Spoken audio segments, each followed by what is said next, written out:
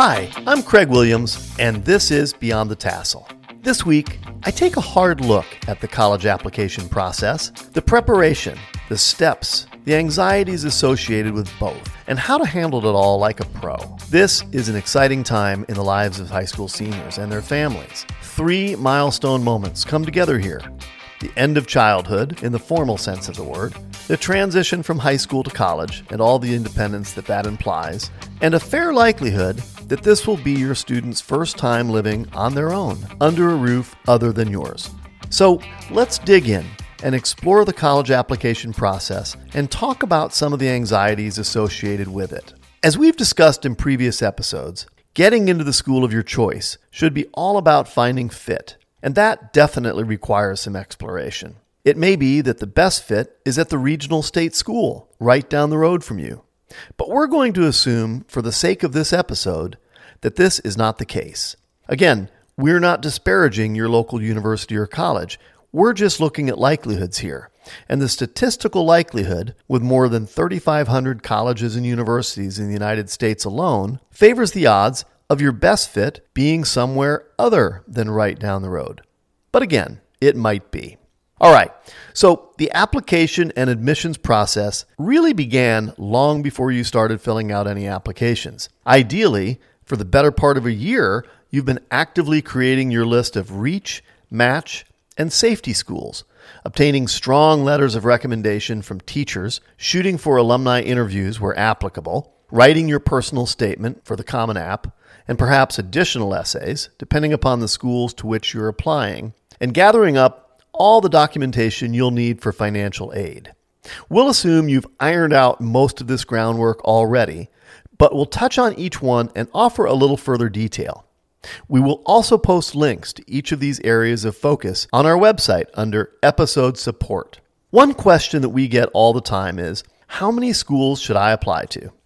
Well, it's really different for everyone. But a good rule of thumb is to have 2 or 3 reach schools. Now, these are the schools you'd love to attend, but know will be difficult to get into based on your GPA, your ACT score, extracurriculars, or maybe some other reason. Then have at least 3 or 4 match schools. Now, these are the schools you're pretty confident will admit you based on your grades, test scores, and other credentials. Finally, if the bottom falls out and neither your reach or match schools say yes, you'll want to have what we call safety schools. Now, we recommend having 2 or 3 of these schools on your list. These are the schools that have a very high acceptance rate and will still meet your need, but aren't your first choice. We hope you won't need them, but we want to make sure you've got a place to land in the fall. Next, let's make sure you've got a few truly great letters of recommendation. Ideally, these will come from highly respected members of your high school faculty, a teacher, a coach, or someone else who supported you during your high school career. Now, different schools have different standards here. Many will require that these do come from a teacher. Others will be more lenient in the source of your recommendation letters. This is someone who just won't phone it in, though, in either case. This is someone that really knows you. You need someone who thinks so highly of you and who has interacted with you in a highly engaged sort of way.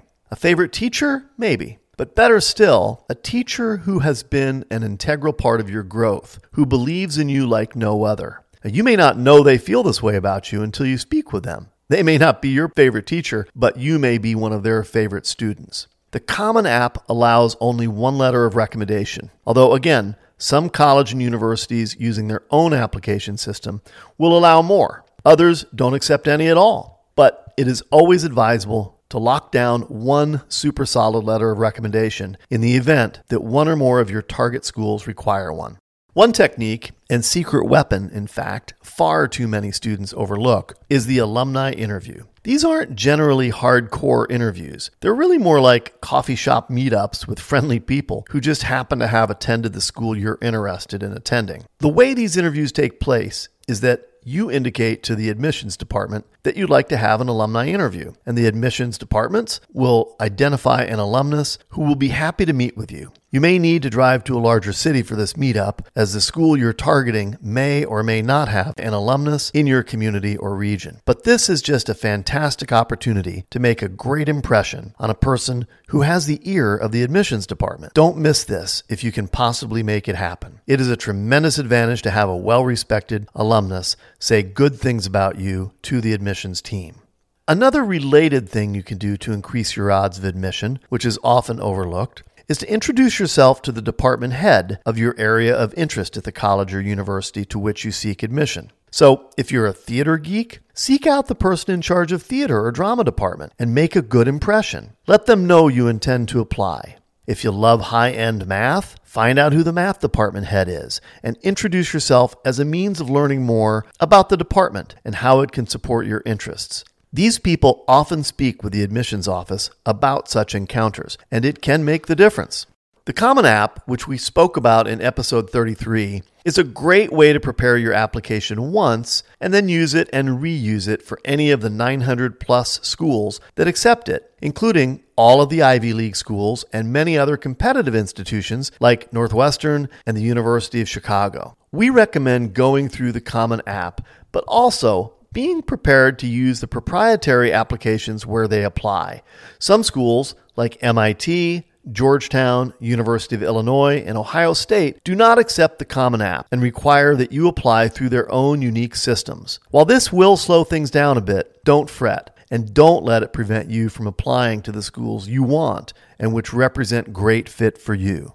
On this Common App, you will need to submit an essay, referred to here as personal statement. The essay prompts will occasionally differ from the previous year, but this year they happen to remain the same as last and are as follows. 1. Some students have a background, identity, interest, or talent so meaningful they believe their application would be incomplete without it.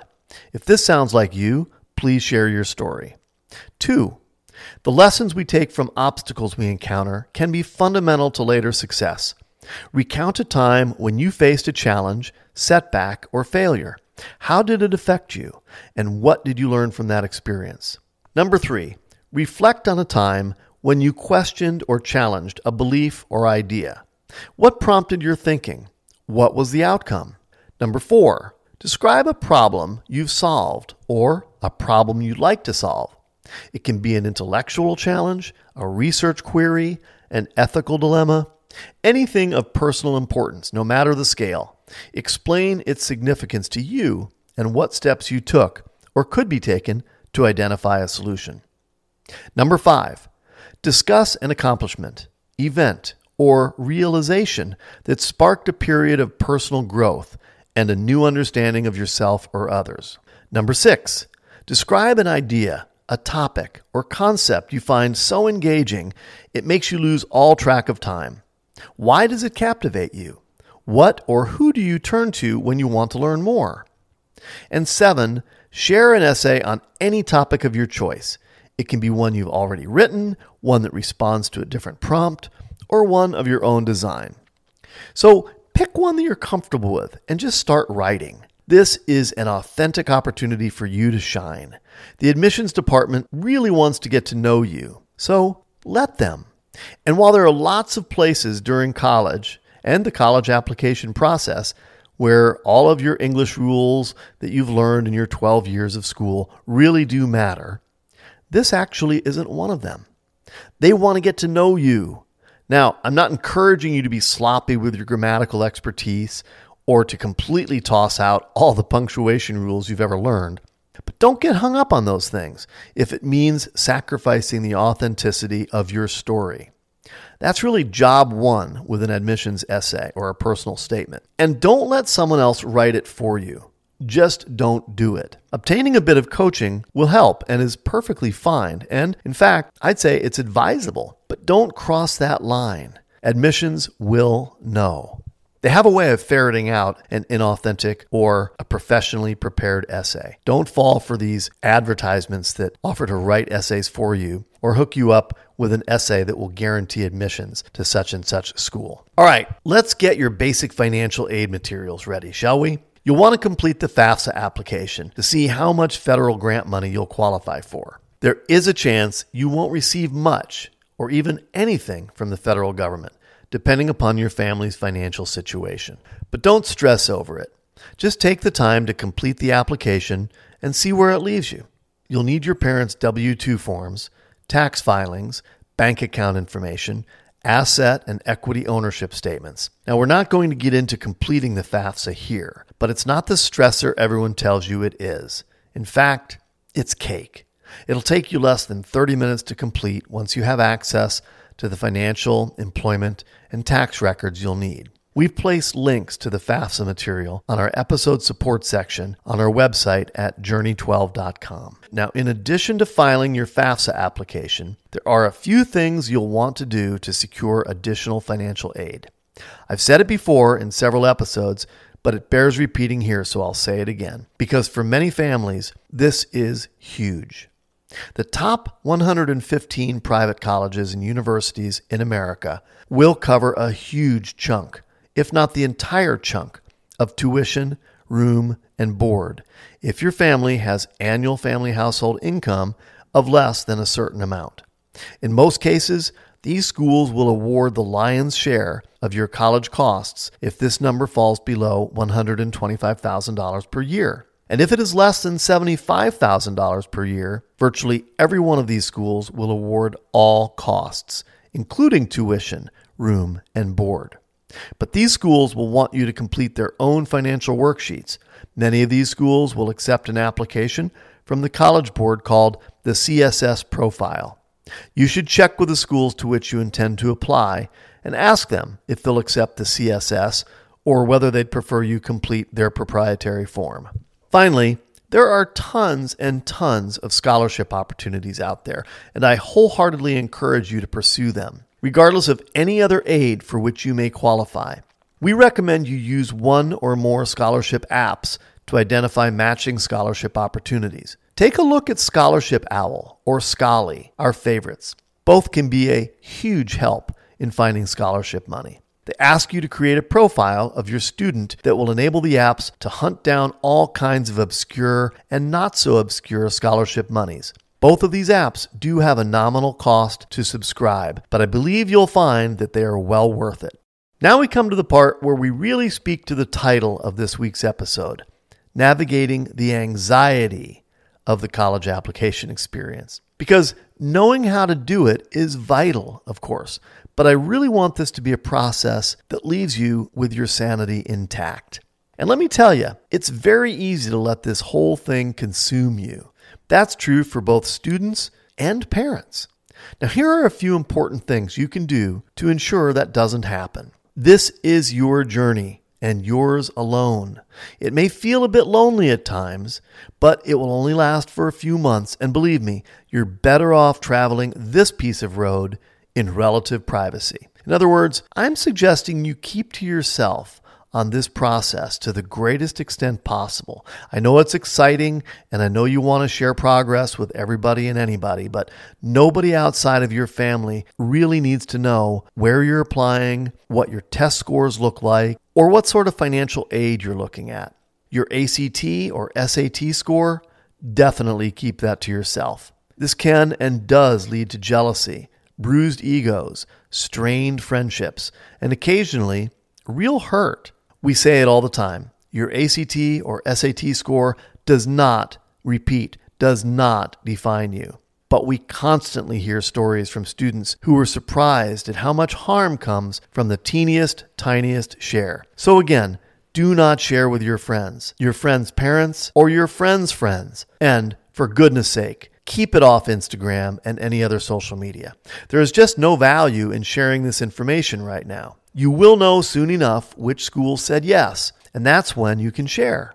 So just keep your own counsel until then, and do your best to take no interest in where friends of yours are in the process. This is a two-way street. One third-year student at a top university told us that his method was to wear what he called horse blinders and pretend that he couldn't see or hear anything from his peers about their essays, scores, or schools they'd applied to. He claims it went a long way toward keeping the anxiety of the whole process at a manageable level. Once you've got your acceptance emails in hand, the fun begins. You'll enjoy making that final choice if there are multiple acceptances, And once you confirm the financial support picture, you can make it official. There are no more secrets. It's time to celebrate. I mean, hey, you might even order some wearable or porch front college swag. In many families, a new college admit may be first generation or first gen, which is to say that they are the first of their family ever to go to college. And that's a big deal, worthy of celebration. Often, colleges and universities will offer special financial support for such applicants. And even in your own community, you may be an outlier. Fewer than 20% of adults living in rural America have a 4-year college degree. This may mean that your motivation for going to college could be misunderstood by some, or that even the benefit of a college education could be misunderstood by some. But these are your people, your friends and neighbors, people you spent maybe many years growing up with. So as you embark on your own path, be respectful of theirs. Everyone is unique, and there is no single path that holds singular superior title. Being mindful of that will ease the anxiety you might otherwise stir up. Well, that's it for this week. I hope you got something worthwhile out of this episode and that you'll join us next week when we tackle a subject many have asked us to explore more deeply: the differences and benefits between a community college and a 4-year college. It's not as obvious as it may appear. Until then, I'm Craig Williams for Beyond the Tassel.